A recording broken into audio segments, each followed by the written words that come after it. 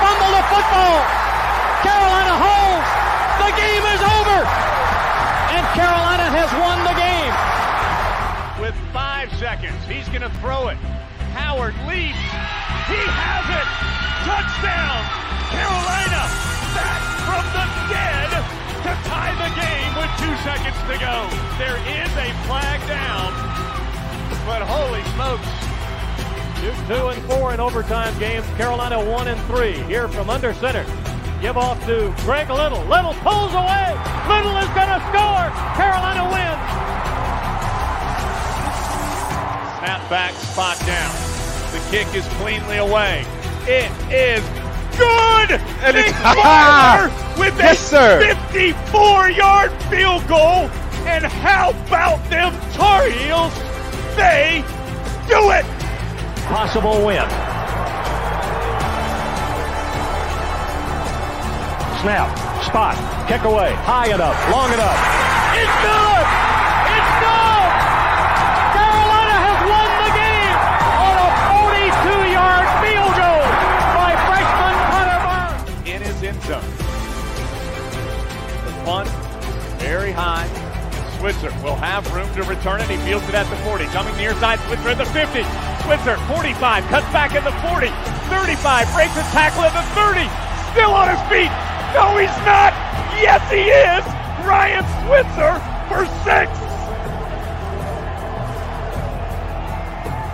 He is doing his best Giovanni Bernard impression. Ryan Switzer again. Bernard fields it at the 26. Heading to the far side. Gio at the 35. Gio, he's at the 50. No, he's not. Yes, he is. Gio is going to take it for a touchdown. Are you kidding me?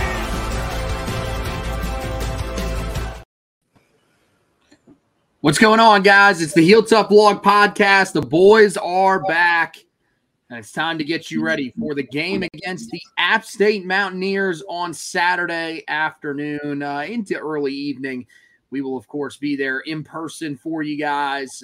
It'll be an exciting day for sure. So we'll walk you through what to expect from App State in that matchup. But we got to start by talking about the situation that, we knew was probably going to come to an end today, and we were hoping it would not end the way that it is, but it is what it is. This is the situation that is at hand now. The Tar Heels transfer wide receiver, the junior Devontae Walker, he met with a secondary committee of the NCAA earlier today to talk about his case to try to get immediate eligibility this year.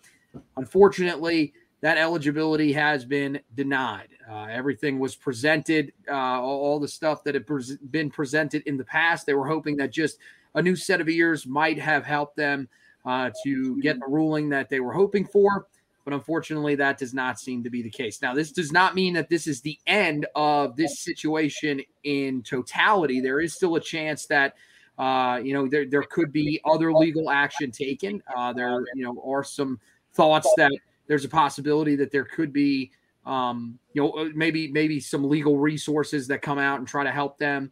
Possibly they could try to sue. So that's something that is definitely worth watching here over the next couple of weeks. But I think for right now, this is just the scenario that I think the Tar Heels had to prepare for all along. They've still been kind of running Tez Walker out there with the ones, and now they're going to have to make an adjustment because they are not going to have him for what looks like at this point the entirety of the 2023 season.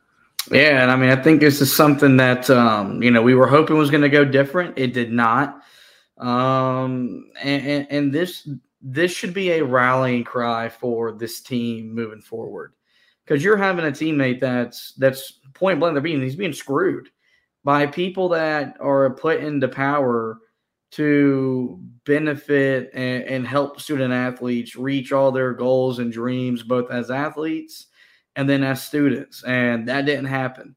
Once again, for the second time in as many weeks, the NCAA has failed a kid. And Tez Walker isn't the only kid that they are failing today. And it's why there is continuing momentum for the NCAA to be abolished. and for college athletics to basically maybe just police itself, because what's been put in place to police it hasn't done a good job for well over 100 years. And so, we hate it for him individually. And you're going to see a lot of support both locally from the Carolina program and then nationally from people that cover college sports or just people that cover sports in general. And you're seeing someone be screwed out of playing the sport that they love. And so now the challenge is putting this behind them, as hard as that's going to be, because you're going to hurt for your teammate. But Carolina does have a game to prepare for. A team that they played a classic with last year up on the mountain at Boone. And now Mack Brown, Chip Lindsey, Lonnie Galloway, they've got to find a permanent replacement for him moving forward.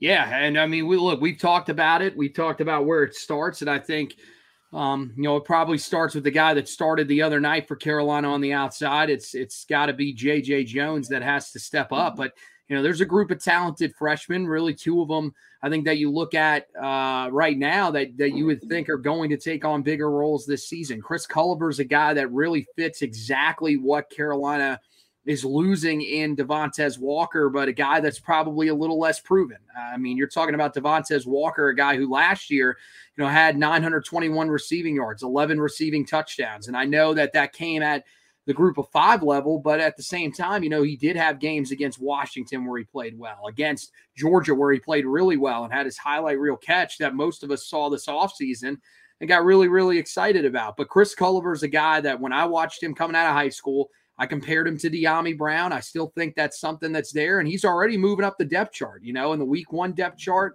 he was listed behind Christian Hamilton. Now he's listed ahead of Christian Hamilton on the depth chart here in week 2. So I think that room is in pretty good shape. I think, when you look at this situation, it's really just focused on the situation, just the situation sucking for him. I think, Carolina, we've said it multiple times. We trust that this receiving core is still going to be in good shape. I know they didn't get off to the greatest start the other night against South Carolina. I still thought Kobe Paysour played really, really well. He had a route down the field early in the game where if Drake May hits him on that one, he finishes with over 100 receiving yards and 2 touchdowns. Drake just overthrew him. Other than that, I thought he did exactly what we've expected from him. Nate McCullum is currently day-to-day. He missed the last game. He's eventually going to be back in there. You've got J.J. Jones, who was back from last year, who you're hoping you could see take a step. You liked what you saw from Gavin Blackwell in camp. I know it wasn't his greatest start, or, there's definitely not the best night you're hoping to see from him in a Tar Heel uniform, but there's still plenty of time for him to grow as a player as well. So I think there's a lot to still be excited about with this wide receiving core. And I think the main thing is that, look, a guy that's gotten it done so far in terms of his coaching has been, Lonnie Galloway. And I think at this point, you really just have to trust that he's going to find the right guys. Yeah, I mean, look, there's not a shortage of talent or depth in that wide receiver room. We say every year that, wide receivers are a position that, true freshmen can come in and make an impact, because you don't really ask a whole lot out of what, they're asked to do a lot, but it's a position where you can come in and make an immediate impact. We saw the tight end have a role in the offense the other day, and it all helps because you got a generational quarterback. You don't got Nathan Elliott back there trying to get you the football. You don't got Brandon Harris back there trying to get you the football. You got the second best quarterback in the country in Drake May. It makes it a lot easier to replace a guy that we still have never yet see produce in a Tar Heel uniform. We know Tez Walker is a good football player. The tape is there, and the stats don't lie. But we still never seen it. What you saw the other night was that Carolina has a group of guys capable of stepping up, capable of making plays in a winning environment. And then that's what Carolina's, tasked with doing moving forward. That's why we said week 1 was so big, because the schedule allows them to get off to a really hot start. If you can beat South Carolina without Tez Walker, there are a lot of teams on this schedule you should be able to beat without him too. And I think Carolina and this offensive coaching staff, they're going to find the dudes along the way to get that wide receiver room where it needs to be to put this team in this program in a position to play meaningful football into November. Yeah, I mean, I think it'll all start, kind of what they do on Saturday, how they adjust. And the other factor is you brought this up. You said you got to use it as a motivational factor. I mean, I think they used it as a motivational factor the other night. And I mean, look, I don't know about you. I don't think the free Tez shirts are going away anytime soon. I don't think, guys wearing his jersey throughout the year is going to be a thing that goes away. I think it's going to be something that you're going to see throughout the entire year. So it's got to be something that they use as sort of a rallying cry. I think that was part of what they used the other night. I think, there were some doubters that it probably fed in to them as well. But I think that's something that as a team they have to use moving forward, especially if he's going to be around the team the rest of the year. And hopefully he is. Hopefully that he's going to be involved.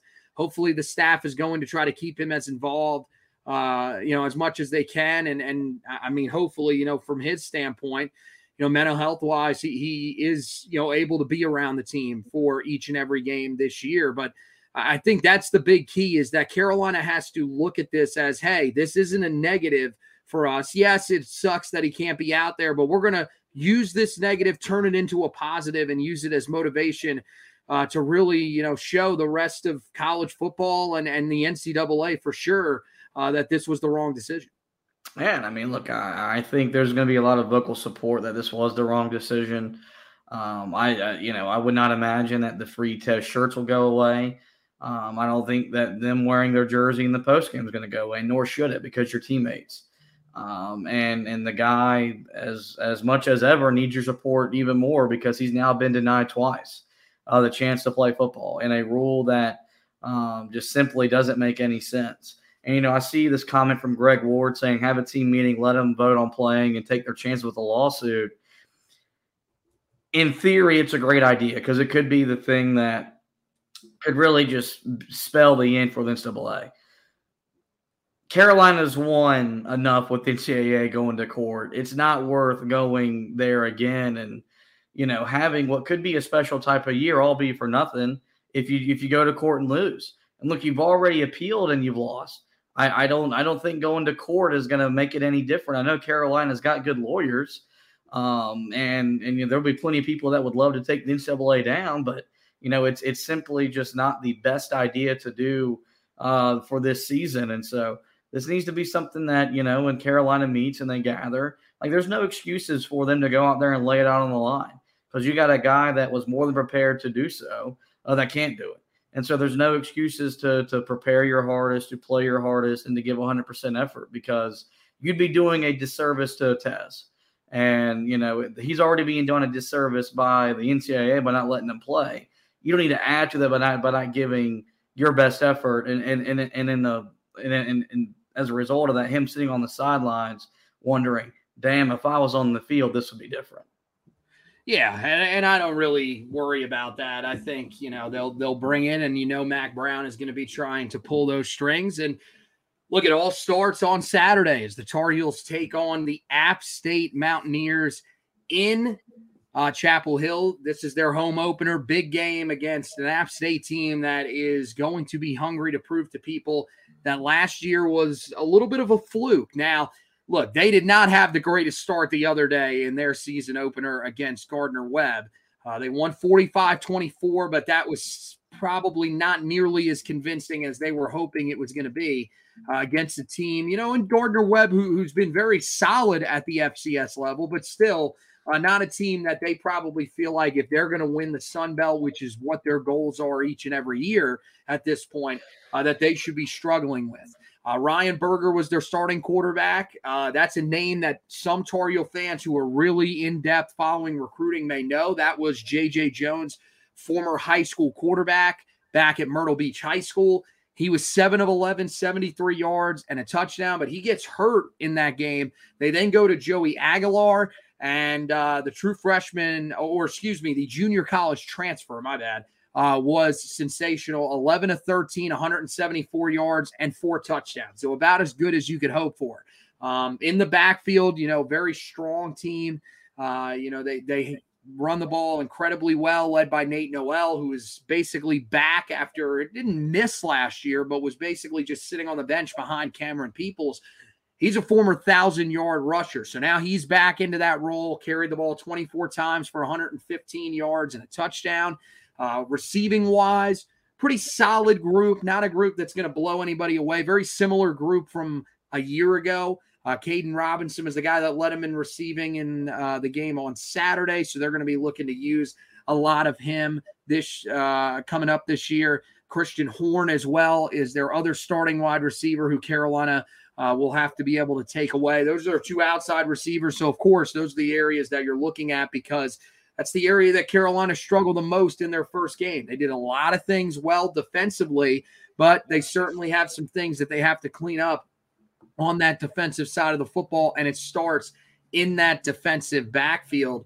You take a look at their offensive line, rather veteran group, but a lot of guys that are either current transfers or former transfers starting on the interior, and then they're pretty young on the outside of their offensive line. So that'll be something that'll be interesting to watch for Carolina in this game is can a group that had so much success a week ago up front on the defensive line for the Tar Heels get after an offensive line for App State that really probably doesn't have as much cohesion as they would probably like. On the defensive side of the ball, I mean, look, this group last year for App State was not good. We saw it in the game that Carolina played up there where they won 63-61. We'll talk a little bit more about that game here in a minute, but still, I think this is a group that wants to get better from a year ago. They have said as much multiple times. Their head coach, Sean Clark, when he was on WFNZ earlier in the year, said, look, we've got to get better. And it really starts with the points per game that this team allowed. They didn't allow a ton of yards. That game against Carolina, clearly they did. But, in terms of their defense last year in the 12 games they played, they allowed 347.2 yards per game, which isn't anything outlandish, but they still allowed 26.8 points per game. Already this year, they've allowed 24, and in the first game of the season, they allowed more yards than they averaged letting up last year at 360. So there's reasons to be somewhat concerned about this defense. If you're an App State fan, and there's reasons to think you can attack this defense. If you are a Tar Heel fan, the strength of this group is in the defensive backfield. Nick Ross, a really talented corner, led the team in tackles a week ago. He leads the unit back there. They've got Tyreek Funderburk, who they really like, who is one of their starters as a transfer coming in at the one cornerback spot. You got Ethan Johnson, who's a younger guy that's starting as a sophomore at the other corner spot. So potentially an area that Carolina could still attack. You go, into the linebacker spots, and Andrew Parker, guy that's that they really like, finished second on the team in tackles in their first game of the season. So definitely a guy that is noteworthy and worth watching in this one. But still a team that last year was really good stopping the run, and in the first game of the season, they allowed 139 yards on the ground, which is somewhat similar to the amount that they allowed a year ago. But Carolina, of course, is coming in off of a pretty solid running performance, and they will want to attack that group. And then you look at their defensive front, still a group that I think is looking for some market improvement. They're very young up there. Their most veteran guy is DeAndre Dingle Prince, the junior at the right defensive end spot, 3-4 type of base defense for them. So again, they're going to be, similar to Carolina. They're not going with the traditional 4-down defensive front. Thomas Davis, not related to the Thomas Davis that most Tar Heel fans will probably know as Panther fans, but he is a redshirt sophomore who also transferred in. That's the thing about this group, really just across the board, just a ton of guys that are transfers. So this is a roster that is pretty much completely redone. I'm not going to say they're desperate, but this is a big year for Sean Clark and his staff up there, and they really need they needed some turnover there. They need some guys that are going to step up, and I think they're hoping that this is a unit that, because it's a relative unknown early in the season, could potentially surprise some people like Carolina. Special teams wise, they do have a true freshman punter in Mitchell Lake.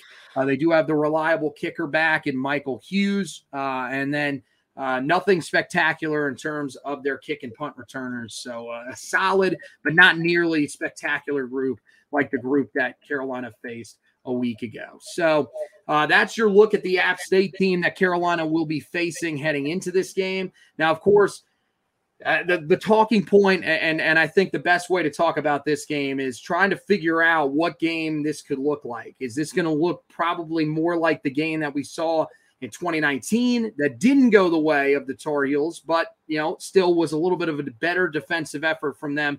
Or is there any possibility that it's going to be as crazy as it was last year? I don't think there's any way it's as crazy as it was last year.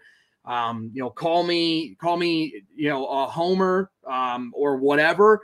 I think what they showed in Charlotte, they showed that they are not going to be nearly as bad as they were at any point during last year. I'd be absolutely stunned if all of a sudden we see that type of performance. But I do think that this is a pretty good test for that defense to show, hey, we heard, the criticism that you guys had of us last year. It mainly was surrounded around the way that we performed in that App State game. And now it's about us coming out and taking another step after we got off to a good start against South Carolina. But now we're facing that same team that whooped up on us in the second week of last season. Yeah, I mean, look, if Saturday goes the way that it went last year, it's going to be really deflating coming off of what you did in Charlotte. It would almost feel like a loss. Because this App State team isn't as good as the App State team we saw a year ago, and a team that pushed us to the brink, that went to Texas A&M and really started the downward spiral for Jimbo Fisher and his team. But the thing that this team is going to have that most App State teams have when they play these something is they're going to be motivated. Sean, there aren't many times that you hear a group of five coach who's beating an SEC team that's won double-digit games is on the hot seat, but Sean Clark is. The expectation in Boone is that last year was not good enough. 6-6 does not get the job done for that football program. When you look at what they've accomplished within the last 20-some-odd years or so, winning FCS national championships, and then being really competitive at the Group of Five level, having beaten Carolina, having beaten A&M.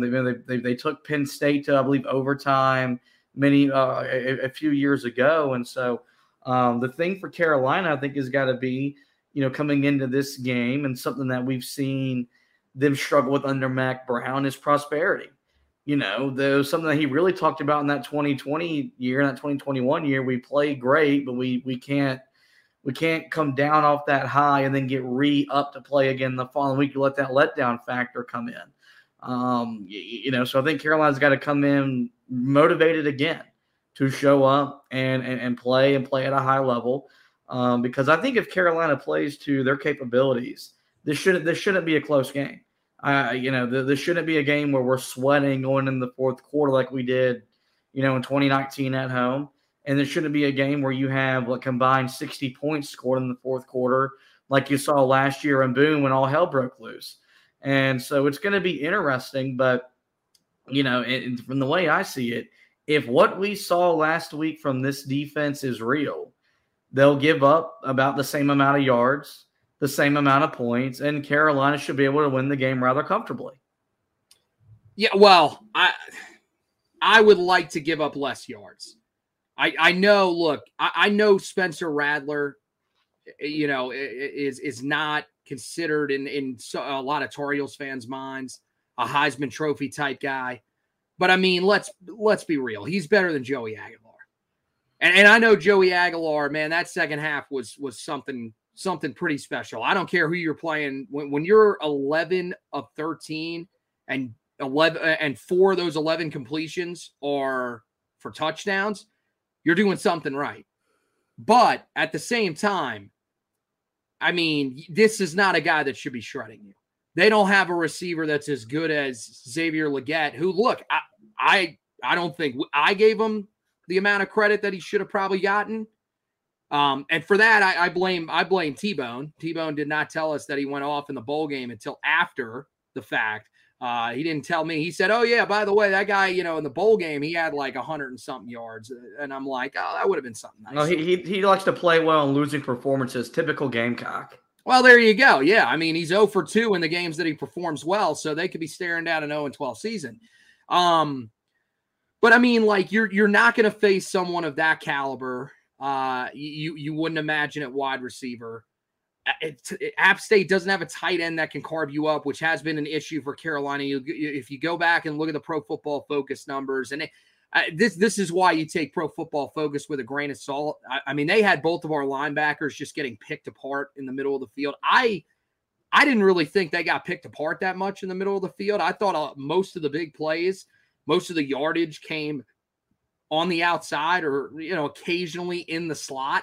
So I don't really know where they were getting those numbers from, but I would imagine that Carolina is going to have to find a way to slow that down. I think they'll have much more success with that against an App State team that's not going to have nearly the horses that South Carolina did a week ago.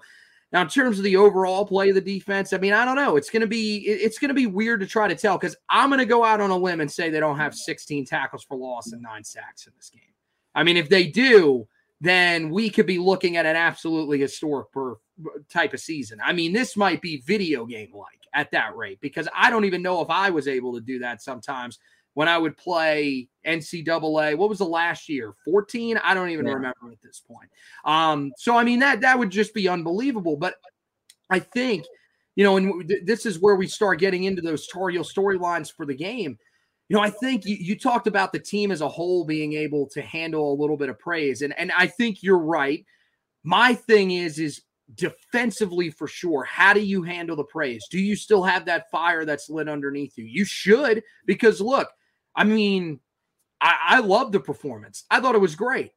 At the same time, let's be honest. If you come out this week and have a bad defensive performance, how many people are really going to remember that first week performance? That's going to go away really quickly because you're really, especially in a season that's as short as college football, you're only as good as your last performance. So for this group, I think they need to still be motivated to say, hey, look, we came out, we performed well, but let's not have what has happened the last few years happen yet again to us. Let's back this up. Let's come out and put together a performance that we can be proud of and really build upon what we saw. Let's improve on the outside. Let's try to slow this passing game down a little bit more.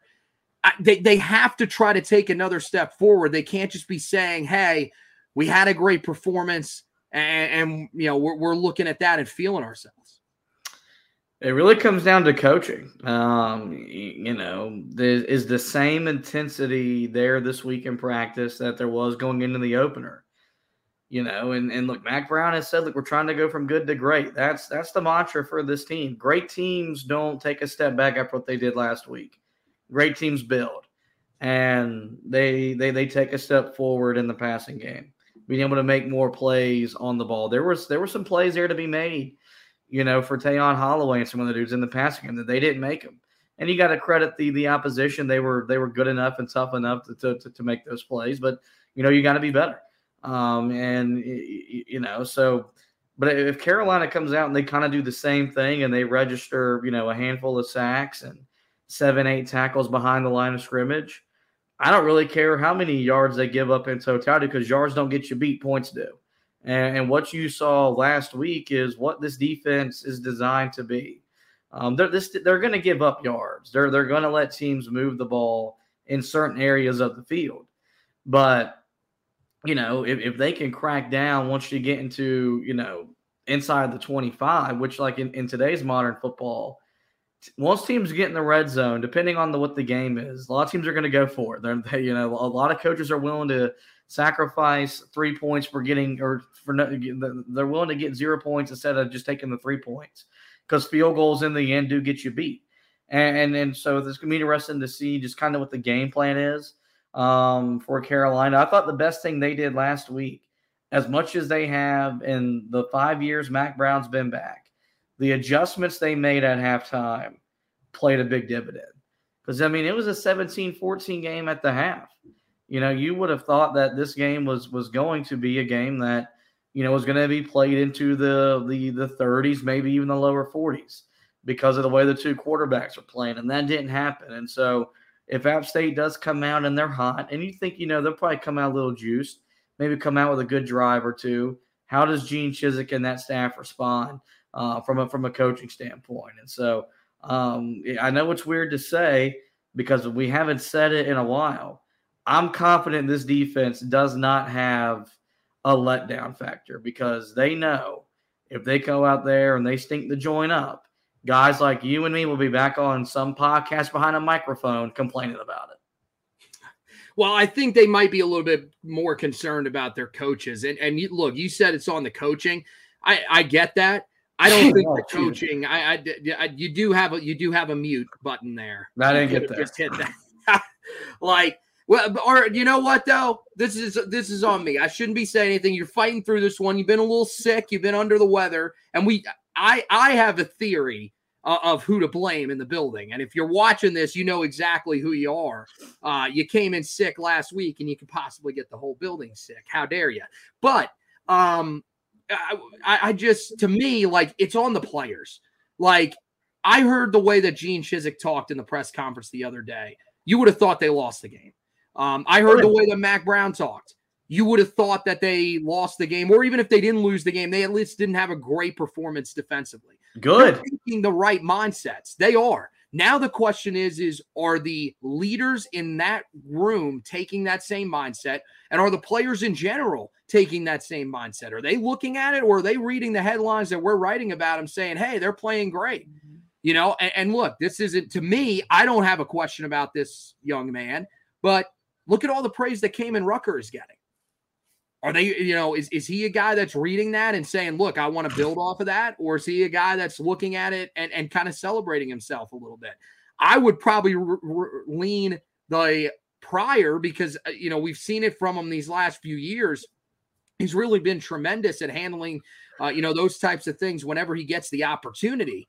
So I think that's going to be the big point here on the defensive side of the football. Is just put last week behind you. This is a new week. You've got to come out committed once again, because if not, App State showed you last year, they will bite you. And this is a team, one of the main things, this is a team that can run the ball a lot better than the team you saw last week. You allowed 11 rushing yards on the ground in that game, which is outstanding. You did a great job with that. We'll have to see what Dakereon Joyner ends up being. Guys, he's a converted quarterback. Like, let's not act like their backfield is anything phenomenal. Nate Noel's a guy that's ran for over 1,000 yards. So we're going to really see what this team's made of. And one of the things that we heard the staff talk about this week throughout the press conferences is, hey, team needs to tackle better. So you're hoping that you're going to see that. Now, offensively, this is a group that has to be better than they were a week ago. And I think the main thing is that you just have to, I think, be a little bit smarter in the passing game. You have to be able to, you know, first of all, Drake May cannot make the decision that he made that really sparked, you know, the back-to-back interceptions. It was a bad throw. It's a guy that, you know, look, outside of that, doesn't deserve really that much criticism at all. I thought he had a really, really good game outside of that, but that's, you know, when you make that type of decision, you hurt your team. The other thing, you need your wide receivers to catch the ball a lot better than they did in this game. And I think, you know, one of the things was you were practicing with Devontae Walker for the majority of the fall and even during the week leading up to the game before you eventually found out on Thursday that he wasn't going to be there. Apparently they've been doing something similar with him this week. But the other thing is that you haven't had Nate McCollum in there, as far as we know, this entire week. Now, we don't know how much, you know, when the injury was sustained last week before the South Carolina game, but it doesn't seem like, just from going off of the press conferences earlier in the week, that was any sort of concern from the staff then. So you'd imagine it happened during that week of practice. another week of working with these guys that were out there on Saturday should probably help Drake May and should probably help this offense overall, and will hopefully get this passing game going just a little bit more. Yeah, I mean, I think the thing with Drake is like the one was ill-advised. But, I told you after he threw it, I was like, that was a result of him making the throw in the touchdown to Copenhagen. He was like, I've got it tonight. I can make any throw on the field. He had to find out the hard way. He could not. The second one, was a ball that kind of went through receivers' hands, kind of basically a 50-50 ball. But, when you go back to the end of last year, the interceptions did start to creep up. The turnovers just start to creep up. You saw 2 in the first game. You would like for that not to be a concern here on this game. So you want to see a clean performance. I think the game plan should be kind of what it was last week. Quick passes, get them in a rhythm, and get the ball in your playmakers' hands, and see if App State wants to tackle, because tackling sucks. And so it's a lot easier for you to make some of those bigger plays in today's football, because these corners coming down, or these safeties coming down, they're not technically sound enough to make plays in the open field. I think they're going to want to run the ball to set the passing game up, to kind of suck the safeties up, to hit them over the top for a deep play. We didn't see a lot of play action stuff trying to go deep last week. I think you maybe want to see a little bit more of that in this game. And then you want to see the tight ends get involved, because Copenhagen was justifying and why he was the tight end number 1 on the depth chart. Bryson Nesbitt had a nice catch last week. And so I think you're just going to see getting the same guys involved and continue to build, because I don't think this offense is going to be as explosive as it has been in years past. And I think it's by design. I think this is going to be an offense that can still score 40, can still put up 500 yards if they need to / want to. But I think this is going to be more of a ball-controlled offense that is really managing and dictating the game, because Carolina feels better about their defense. I don't think they feel that they got to go out there and chase points like they had the last couple of years, where Phil Longo was calling plays to score quickly, because he knew the second that defense was back on the field, they'd be getting scored on left and right. And so I think you're going to see just more of that same ball control, still controlling the game at the line of scrimmage, and really wearing down App State. That's what Carolina did so great last week against the Gamecocks. They wore down an SEC front. And when you do that, you're able to run the ball the way that you did. I think Carolina's going to get this point in the second half where App State dudes are tapping out. They're not going to want no more, because I think they're just going to go after them relentlessly. Yeah, and look, they don't have the depth that South Carolina had. I know South Carolina, their defensive line is not nearly what it's been in the past. We've seen some great pass rushers come through there. They put some guys in the NFL. But that group was nowhere near the group that we've seen even when we've played South Carolina in the past. So I think, App State is still a team that, they're the biggest thing that you have to eliminate early on with them is their hope in this game. Mm-hmm. Because they're a team that's going to be feeding off of the motivation of just, hey, a chance to pull an upset. You saw it last year. That wasn't really that talented of an App State team a year ago. You said earlier that you think this is probably a less talented team than a year ago. I mean, it could be, but I'm not really sure about that. Their quarterback isn't as good. Their running back isn't as good. On offense, it's not as good a team as I don't know about that. Noel was, I mean, he was just as good and now could be even better than Cameron Peoples was a year ago. The thing about it is like last year's group was not that great at all. And you saw them feed off of momentum against you and put up 61. You saw them feed off momentum against Texas A&M and beat them. Now, don't get it wrong. Texas A&M was not good either. But at the same time, that's an SEC team against a team in App State that was as bad as they've been since they've come to the FBS ranks. So, I mean, look, that's the thing that Carolina has to take out early in this game. And defensively, look, you can do your part. But this offense, you want to get off to a fast start. You want to be able to score. They did a good job against South Carolina scoring on the first drive of the game. But I feel like in that first half, they left some opportunities on the field And I think they also clearly left some on the field at the end of the game as well. I thought they really struggled. I was with Mac Brown. I absolutely hated the play calling at times down the stretch because I felt like it was definitely too conservative. But at the same time, there was another part of me that said, hey, look, Drake Maye's turned the ball over twice. It just doesn't seem to be going right for you here in the third and fourth quarter. Maybe it's smarter to hold on to the football and, just run as much clock as you possibly can behind an offensive line that seems, even though they did a better job of pass protecting, seems to be run blocking a little bit better than they are pass protecting. So I think, they're going to have to probably do the same thing in this game as you're saying. To me, come out, run the football. I know App State is not a terrible team against the run, nowhere near as bad as the team that you faced last week. But at the same time, make them prove to you that they can stop it and sort of open that passing game up, as you talked about, with some of those short passes and try to open up some of that stuff deeper down the field. Because we saw as the game went along, you started to see some of those deep passes come open. There were times that Drake missed it, but those deep passes were there because of what the running game was doing, because of what they were doing in the short passing game. It had those members of the secondary for South Carolina guessing, and you're going up against guys that, look, while they definitely have talent themselves, they're nowhere near as talented as some of those SEC defensive backs, especially South Carolina's, who are year in, year out. They put together some of the best secondaries in the SEC. So I think this is a chance for Carolina offensively. I don't think they're going to be as explosive this year. I'm with you on that. But I really think this is a chance for Carolina to come out and show that they are still an offense that can score and score at a high level because, look, the defense played better. We believe that they can play better throughout the year. There is no way that this defense is going to be able to give us that performance every single time out. Honestly, it's college football. It just doesn't happen anymore. So you're going to need moments where the offense scores.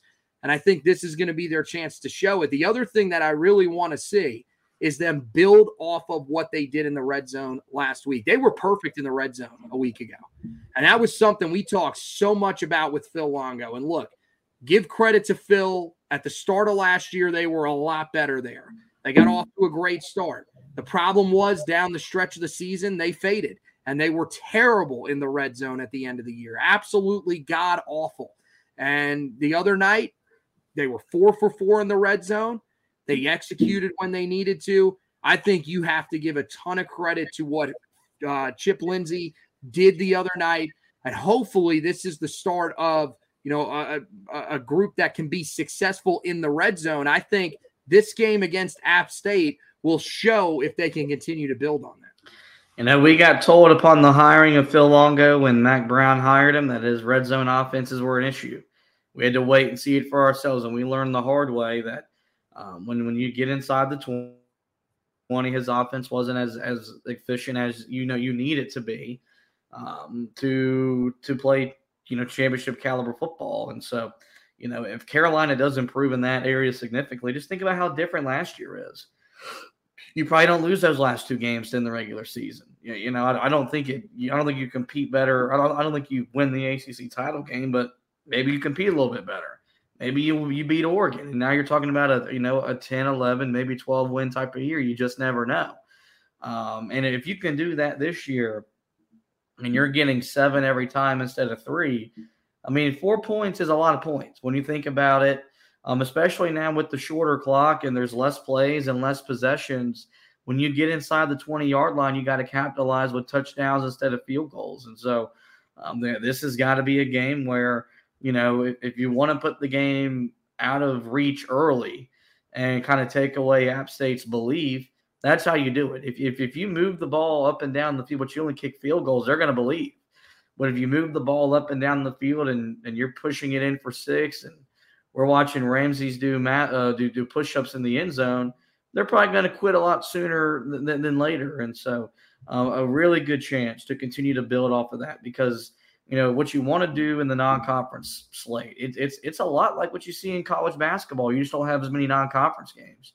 You want to know what your identity is going into ACC play. And Carolina, they got a Big Ten game at home next week against Minnesota. You should beat them. Then you go on the road to Pittsburgh. arguably your toughest conference game before you play Duke at home in November.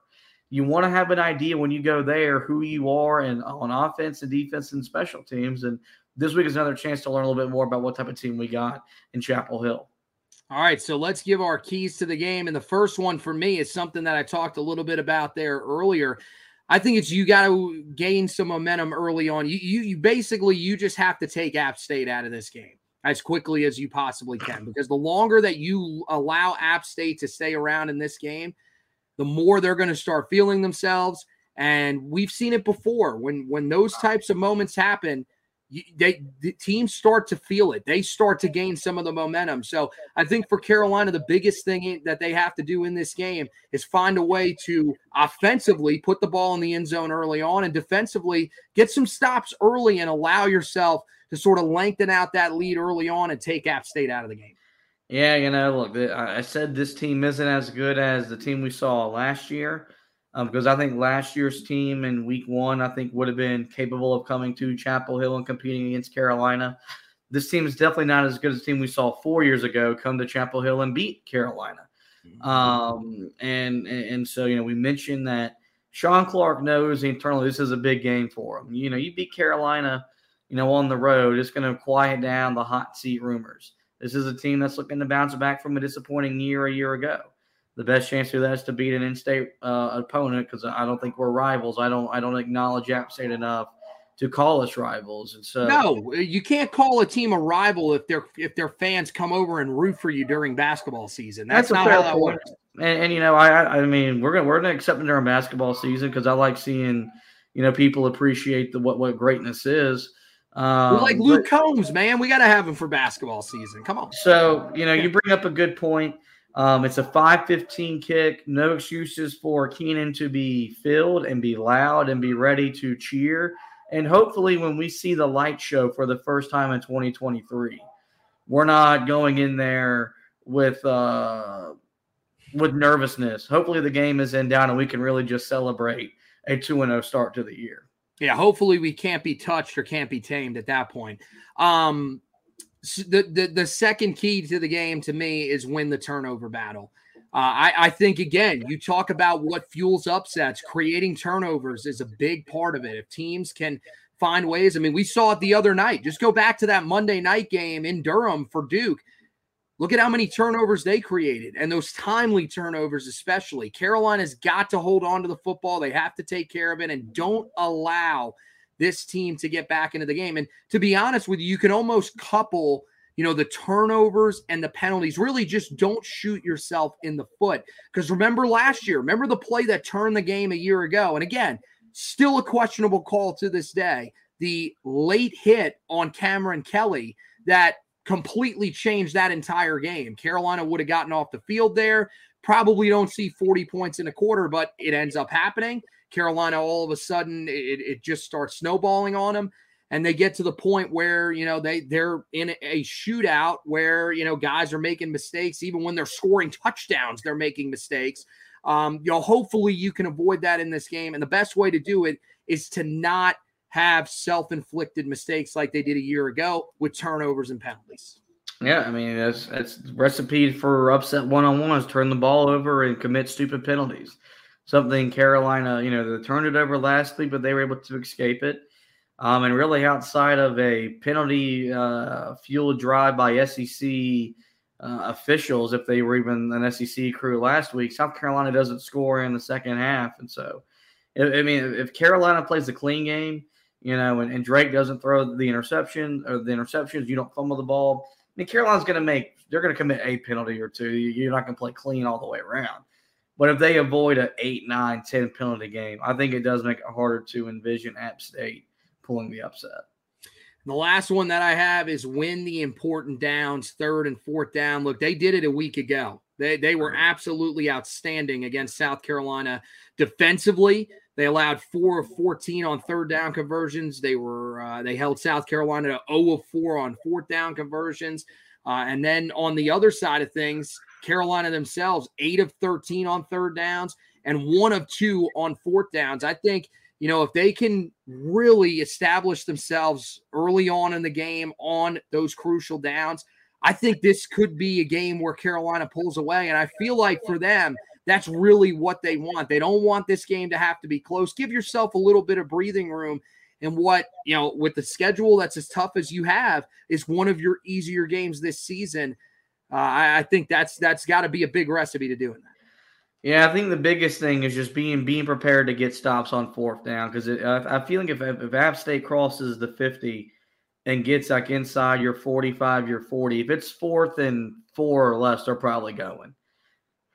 That's just the nature of the game now. You're going to see every team virtually in the country, once they cross midfield, they get to 4th and manageable, they're going to go for it because some math geek has some analytical equation that will tell them to do so.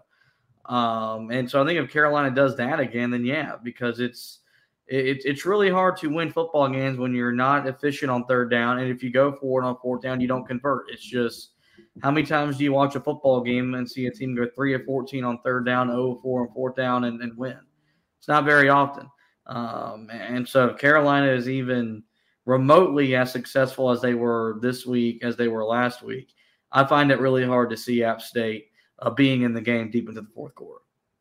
Greg Newman just commented on Facebook, says, guys, don't forget the weather may play a factor. Forecast is calling for some storms around game time. That could certainly be interesting. The other thing that I'm hoping is that that is not severe weather, which it always is possible this time of year. So hopefully this is not one of those games. That's another thing. You really hope this isn't a game that gets delayed by weather, because you talk about, what can get teams out of rhythm. Long weather delays and things like that definitely can hurt. So we'll have to monitor that going into the game. Thank you to Greg for pointing that out. Now let's get to our predictions. What do you see happening in this game on Saturday in Kenan Stadium against the App State Mountaineers? Yeah, I think Carolina's offense will be a little bit more explosive. I think there'll be a little bit more big plays throughout the football game. I think the defense builds, and I think you see a lot of what you saw on Saturday, this Saturday in Kenan Stadium, behind a loud, excited fan base. And so I said to open up, I don't think App State is as good as they were a year ago. I know they're going to be motivated to come in here and try to do something, but I don't think it happens. I think Carolina will be re-energized, motivated after the win to build off of it. After what happened today with Tez Walker, Reed ticked off to go out there and play hard for him. I think they win it. I don't think it's close. I got the Heels 38-17. Yeah, I think, they'll be able to build off of that first week performance as well, especially offensively. I think they look much more clean in this game. I think they put up, a much better performance. I don't think Drake May turns the football over in this game. I think he's going to be motivated, honestly. I don't think he feels like he played his best game the other night in Charlotte, and he's going to be ticked off and want to prove something as well. Not to mention he just lost a guy that he thought was going to be his top receiver for the year, and he was probably hopeful he would get him back at some point this year. But I think you're going to see, a more motivated Drake May. I think you're going to see a wide receiving core that's motivated to prove that last week, some of the drops that they had, some of the trouble creating separation at times that they had was just, a first week thing. Now that they've got, a little more familiarity with Drake May and really just an understanding that they're going to have to step up with Tez Walker out for the rest of the year and Nate McCullum out till who knows when. I think you're going to see those guys motivated to step up and perform.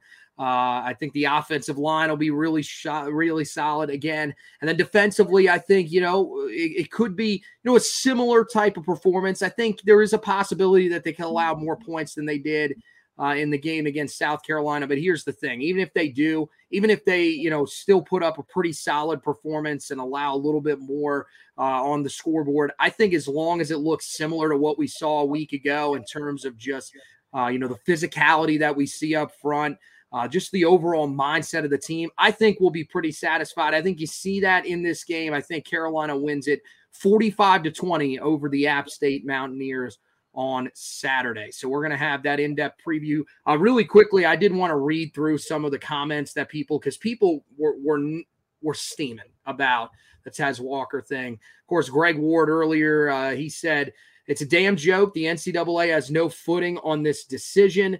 I mean, yeah, it's just honestly at this point, it's just a bad look for the NCAA.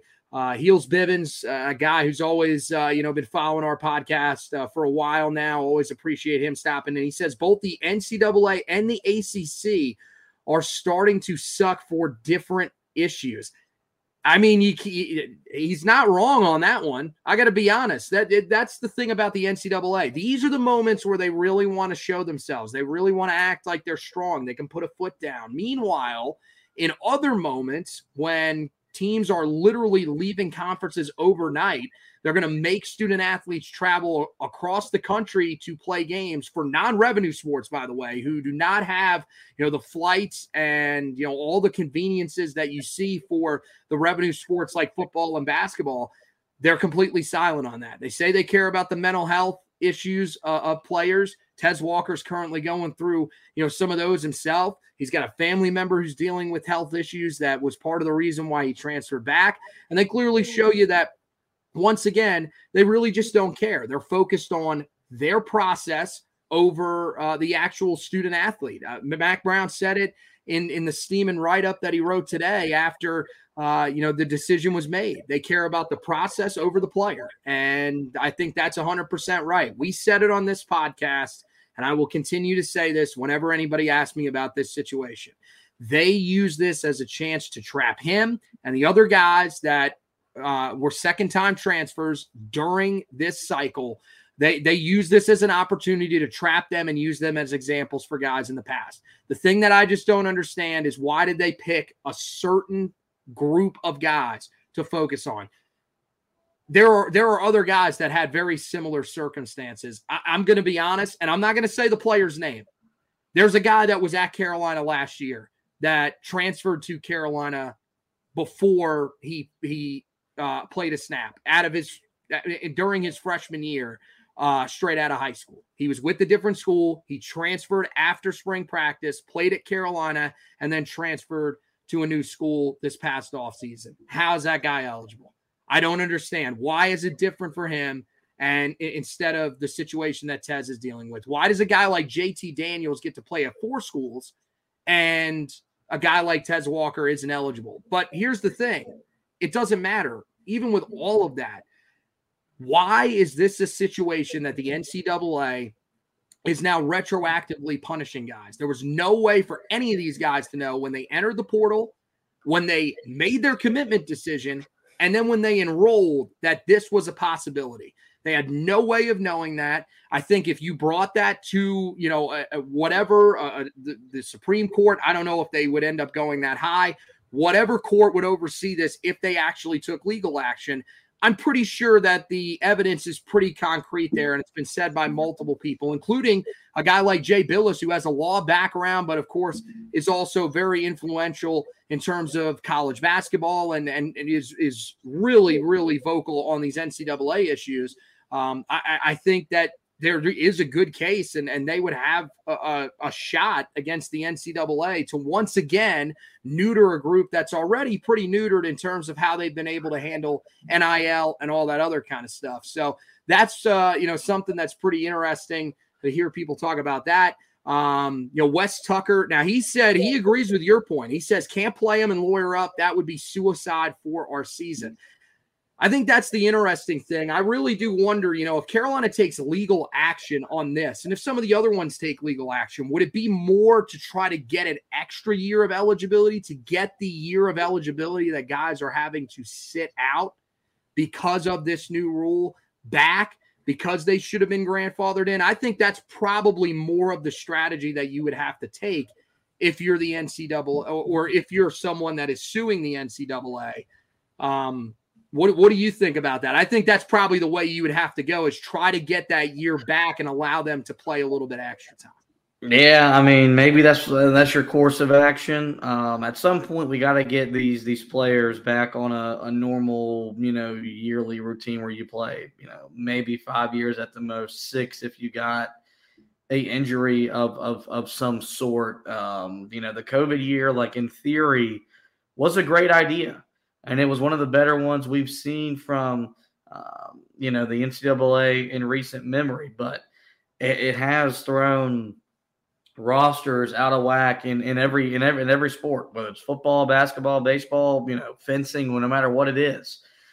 You've seen these sports impacted. So, I mean, if you can get this year back, that'd be great. But, at some point they're going to have to tell them, like, look, we can't just keep on granting extra years because that's just not the way life works. There's plenty of years that I wish I had back, and I can't go back and get an extra year back of, middle school, high school, hell, even elementary school. And so, it sucks. He's going to have to miss the year, but hopefully he comes back next year, best shape of his life, pissed off, and puts together a hell of a year.